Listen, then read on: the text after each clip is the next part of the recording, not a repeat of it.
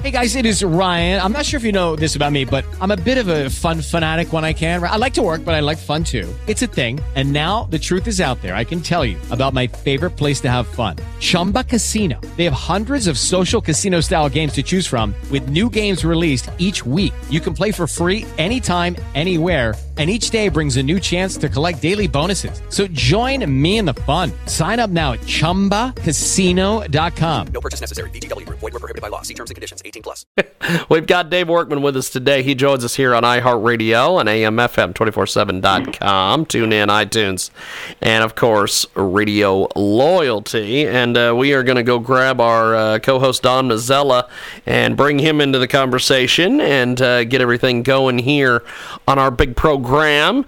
Dave Workman, of course, has been with us many times in the past, and we love Dave, and I am so glad that he is making himself available to be with us today here on our program. If you want to get more information on... And there's Donald. How are you, my friend? Great. Yourself? Pretty good, actually. We've got Dave Workman with us today. He joins us live here on our program, and want to give you a little bit details here on the great Dave Workman. And Dave is a pretty amazing individual. We've had him on the broadcast many times in the past. Second Amendment Foundation, among other accolades. Dave, give us your overall of what you make of this. Recently, there was a Texas church massacre. Basically, it shows churchgoers should be armed. What do you make of this, my friend? Well, I think maybe people have just decided that they're not going to be victims anymore. Shoot at me and I'm going to shoot you back. Now, of course, Dave Workman is an award-winning career journalist, senior editor of the Gun Mag, gunmag.com, formerly Gun Week.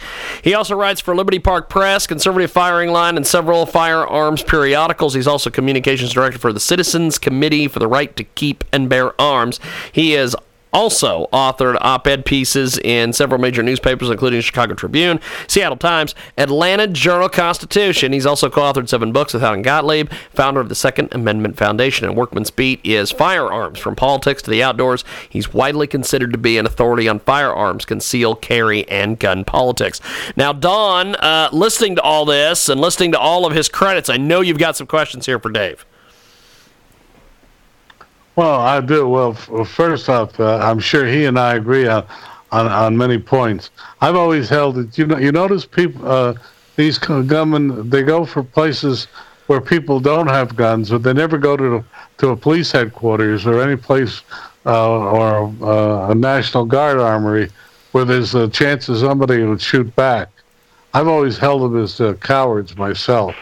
But I guess my question is, in several states now where they have the open carry thing, do you think guns are being carried into various churches as a form of self-protection? Well, there's really no way to gauge that sort of thing because concealed means concealed, and if somebody's carrying a concealed firearm, you're not going to know it. I mean, if they're doing it properly, whether they're a man or a woman. I think that's quite possible in the states that allow concealed carry in churches. If I was going to carry in a church, I sure wouldn't waste my time asking permission because I know that what the answer would be. I'm just going to do it, and hope for the best, prepare for the worst. Well, my feeling is that that old line. When guns are outlaws, only outlaws will have guns. I know that's an old trite one, but coming from a city where guns were outlawed, except for the outlaws, and the story I always tell is in the Newark riots, there was no problem in my neighborhood because the mob made sure that the riots didn't spread to my neighborhood. And no, it was true. I come from the ironbound section, which was cut off from Newark by the Pennsylvania Railroad tracks. And the mob simply put up all of their whatever, button men, etc., at the places where you came in, and the police left them alone, and somehow magically the riots didn't spread to the ironbound section. To me it was a lesson. I wrote about it, ironically, and my editors at the Newark News at the time said, "You got to be kidding." I said, "No," and I showed them the photos, and we ran the story. But my own thought about it is, these people argue for no guns for the populace, yet how's the populace going to protect itself? Well, I know that a lot of the people who maintain that private citizens should not be allowed to carry firearms for their personal protection, or even sometimes have guns in their own home. Those are sometimes the same people you see with their own private bodyguards. They're wealthy elitists. They have their own security. They live in gated communities or in well-policed communities. They don't have to worry about that sort of thing, but private citizens, the average Joe Blow, the Larry Lunchbucket, who has a family to take care of and maybe works a second job to pay the bills, or they live in ungated communities where civil or public policies have allowed drug addicts or prowlers, or all kinds of bad stuff to happen in those communities. They're the ones that really do need the firearms, and I call out this hypocrisy frequently in the stuff that I write, because billionaires who have their own private security guards, they don't know a thing about what the average citizen has to face, and they shouldn't be trying to call the shots. But unfortunately for you and me, they do try to call the shots. They like saying we should have integrated public schools and send their kids to private schools. To me, that's the same thing. But the Second Amendment is under constant attack, and sometimes when I look at it, I say, how could it ever survive? Do you think it can survive this latest onslaught? Oh, sure. I think that as a cornerstone of the Bill of Rights, and certainly a cornerstone of the U.S. Constitution, the Second Amendment, especially now that Brett Kavanaugh has been confirmed to the U.S. Supreme Court, I think the Second Amendment may be in pretty good shape at the federal level, but where I think we're going to have problems is at the state level, where billionaires can run citizen initiatives to try to erode the various state constitutional provisions that support private gun ownership. And at some point, I think there's going to be a head-on train collision between these gun control efforts and the Constitution. That's going to be kind of interesting to watch, and I think that it's going to happen sooner than later. It's ironic that particular argument was not brought up in the Judge, now Justice Kennedy's hearings, and I thought that surely would have been a flashpoint. Well, actually, it was brought up. In fact, I think there was a telling moment when Senator Dianne Feinstein, a perennial anti-gunner, it was her turn to question then Judge Kavanaugh during the first Senate hearings, and right out of the gate she started talking about his position on the Second Amendment, and something that he had written in a dissenting opinion back in 2011 on a case that we call Heller 2, in which the District of Columbia was making rules to ban so-called semi-automatic assault rifles, and Kavanaugh's dissenting opinion there argued that if a semi-automatic pistol is protected by the Constitution, then a semi-automatic rifle should be. And Feinstein just went ballistic, no pun, well, yeah, pun intended, I guess, over that. And I think what that revealed is that the liberals can say all they want to about opposing Judge Kavanaugh because of his alleged position on reproductive rights or on any number of issues, but way out there in the tall grass has always been this concern that the liberals have about getting somebody on the Supreme Court who will even further uphold the Second Amendment as an individual right that Scalia did in the 2008 Heller ruling. I mean, that just toppled one of their big arguing points and one of their strong beliefs that the right to keep and bear arms was some kind of a collective right. But it's not. It's an individual right. And the liberals just can't stand that. Well, they can't stand a lot of things. It's amazing how they can't digest a lot of reality. But do you see in the next 2 years some case coming up before the justices on this point? Well, I think that's possible. There are a couple of cases kind of weaving their way through the federal courts right now. One of them in Maryland challenges that state's permitting law just to have a gun in the house. And I think that we're going to see a case come up sometime during the next couple of years where they challenge right to carry laws, where that becomes an issue too in some of the states that have extreme restrictive concealed carry statutes that literally leave most people without the ability to carry a firearm for their personal protection.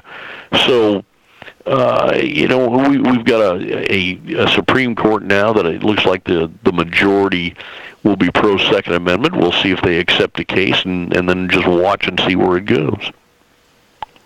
Well, it's interesting. Here in New Jersey, we have a new governor who banned bear hunting on state lands. He couldn't ban it on private lands, but he did it on state lands. But in the first day of the new bear hunt, actually more bears were taken than in the last 3 years. It's interesting how people can't separate the two: hunting, which is, by the way, a declining sport in America, and the right to bear arms. How do you look at those two things? Well, in the 2008 Heller ruling, I know that hunting was mentioned as one of the things that was possible or made possible and protected by the Second Amendment. You can't go shoot a deer without something to shoot it with. And at the time that the Second Amendment was adopted, arms were considered to be much more than just firearms. It was not uncommon to see frontiersmen, for example, carrying fighting knives and hatchets or tomahawks, fighting tools for hand-to-hand encounters. And there were some people who did manage to carry a pistol or even a brace of pistols, a couple of pistols. They were both single shot, but that's was not unusual at the time. I think that the reason that a lot of people carried those guns it was not just to fend off maybe road agents or wild Indians or whatever the Hollywood version of the frontier was all about. But you're traveling down a trail, or you're working the back 40 of your homestead, and a deer walks out. Well, that's food on the hoof, and they had to be ready to be able to shoot their dinner. It's pretty much it's that simple, and you just can't separate the two. Now, as far as the decline in hunting, there's a lot of reason for that. One of them is public access, and some people are just being priced out of hunting because of rising costs for hunting licenses and tag fees. But don't count hunting completely out. There are millions of people in America today that are looking forward to this month and next month, because that's when the hunting seasons are going to unfold. And yay team, I'm on my way to go deer hunting here in a few days myself. So, we'll just see how that all works out. Hopefully I'll come home with a notch tag and a cooler full of venison.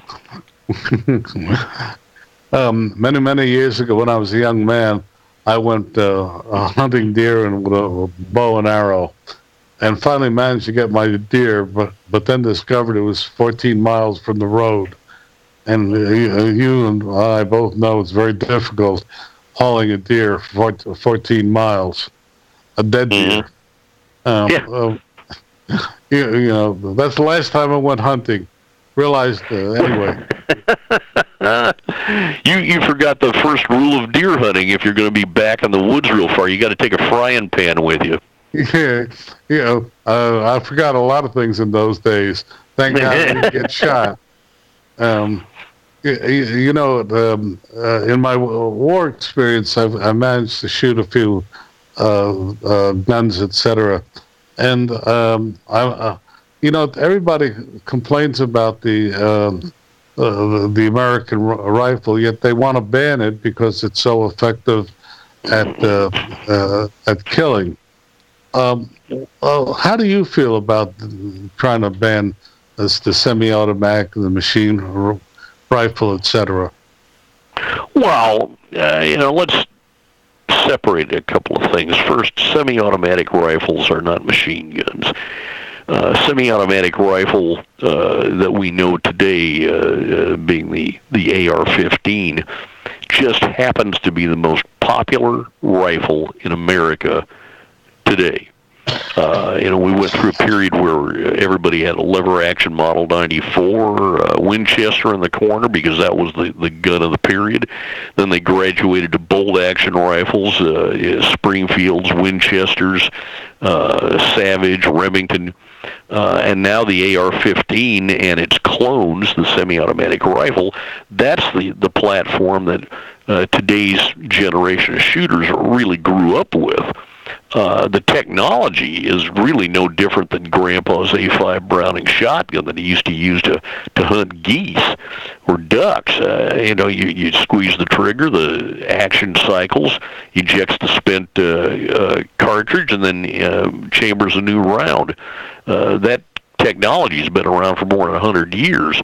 I think what the problem is the gun banners were pretty savvy about trying to demonize these guns, and they convinced a whole lot of Americans who sadly don't have any experience with firearms that these are machine guns, these are military-grade weapons, and that's a lie. It's one of the biggest frauds perpetrated on America. There's nothing wrong with AR-15s or their clones. I know a lot of people who own them and hunt with them or shoot varmints with them or just compete in matches where the only thing that ever gets killed is a paper target. The idea that these are quote-unquote killing machines is just that's a lot of hype. It's rhetoric just designed to demonize the gun. I'm sorry. I didn't mean to interrupt you. That's okay. We've got a great guest with us today. Donna Mazzella joins us, as so does Dave Workman. And Dave, tell us a little bit about Gun Mag, my friend. Well, the Gun Mag is a monthly publication by the Second Amendment Foundation. It used to be Gun Week, and about 6 or 7 years ago, we went from a weekly to a monthly magazine. The postal regulations and costs were killing us, but we found out that a monthly magazine that's in print and online had actually a greater appeal to readers. Well, I couldn't agree with you more. I haven't been a print journalist and preferring it, but let me ask you, who is your average reader today? Oh, I think we don't really have what you would call an average reader. It's somebody anywhere in kind of a broad demographic. People of all age groups read it. Certainly, our readers are interested in firearms-related news, and the Gun Mag covers all of that, from politics to gun tests to dumb gun accidents to people committing crimes.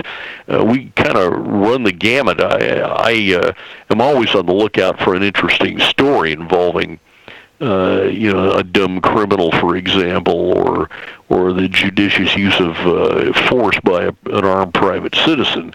And there's a lot of that news that can go in the Gun Mag, and I think we've done pretty well doing that for quite a number of years. Well, let me ask you, these people complain about these gun shows that appear over, and they feel that somehow.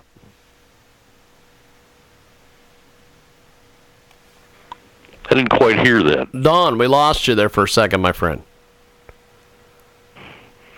Don, are you still with us? I think we lost Don for more than a second. Don. Well, Dave, I know you've got stuff you've got to get to, and we've got to get to our next guest, but I appreciate you making time for us today. Before we let you go, my friend, how do we find you online, social media, all these things? Okay, you can find me at thegunmag.com, at libertyparkpress.com, at conservativefiringline.com, and I do a weekly column for the online edition of American Handgunner called Insider Online, and it's always fresh on Friday morning, so you can find me all over the place. Well, I appreciate it, my friend. Thanks for joining us, and we'll talk to you soon. Thank you, my friend. Sounds good. Appreciate it. There goes Dave Workman, and we are going to take a timeout. And when we come back... Hey, guys, it is Ryan. I'm not sure if you know this about me, but I'm a bit of a fun fanatic when I can. I like to work, but I like fun, too. It's a thing. And now the truth is out there. I can tell you about my favorite place to have fun. Chumba Casino. They have hundreds of social casino-style games to choose from with new games released each week. You can play for free anytime, anywhere, and each day brings a new chance to collect daily bonuses. So join me in the fun. Sign up now at ChumbaCasino.com. No purchase necessary. VGW Group. Void where prohibited by law. See terms and conditions. 18+.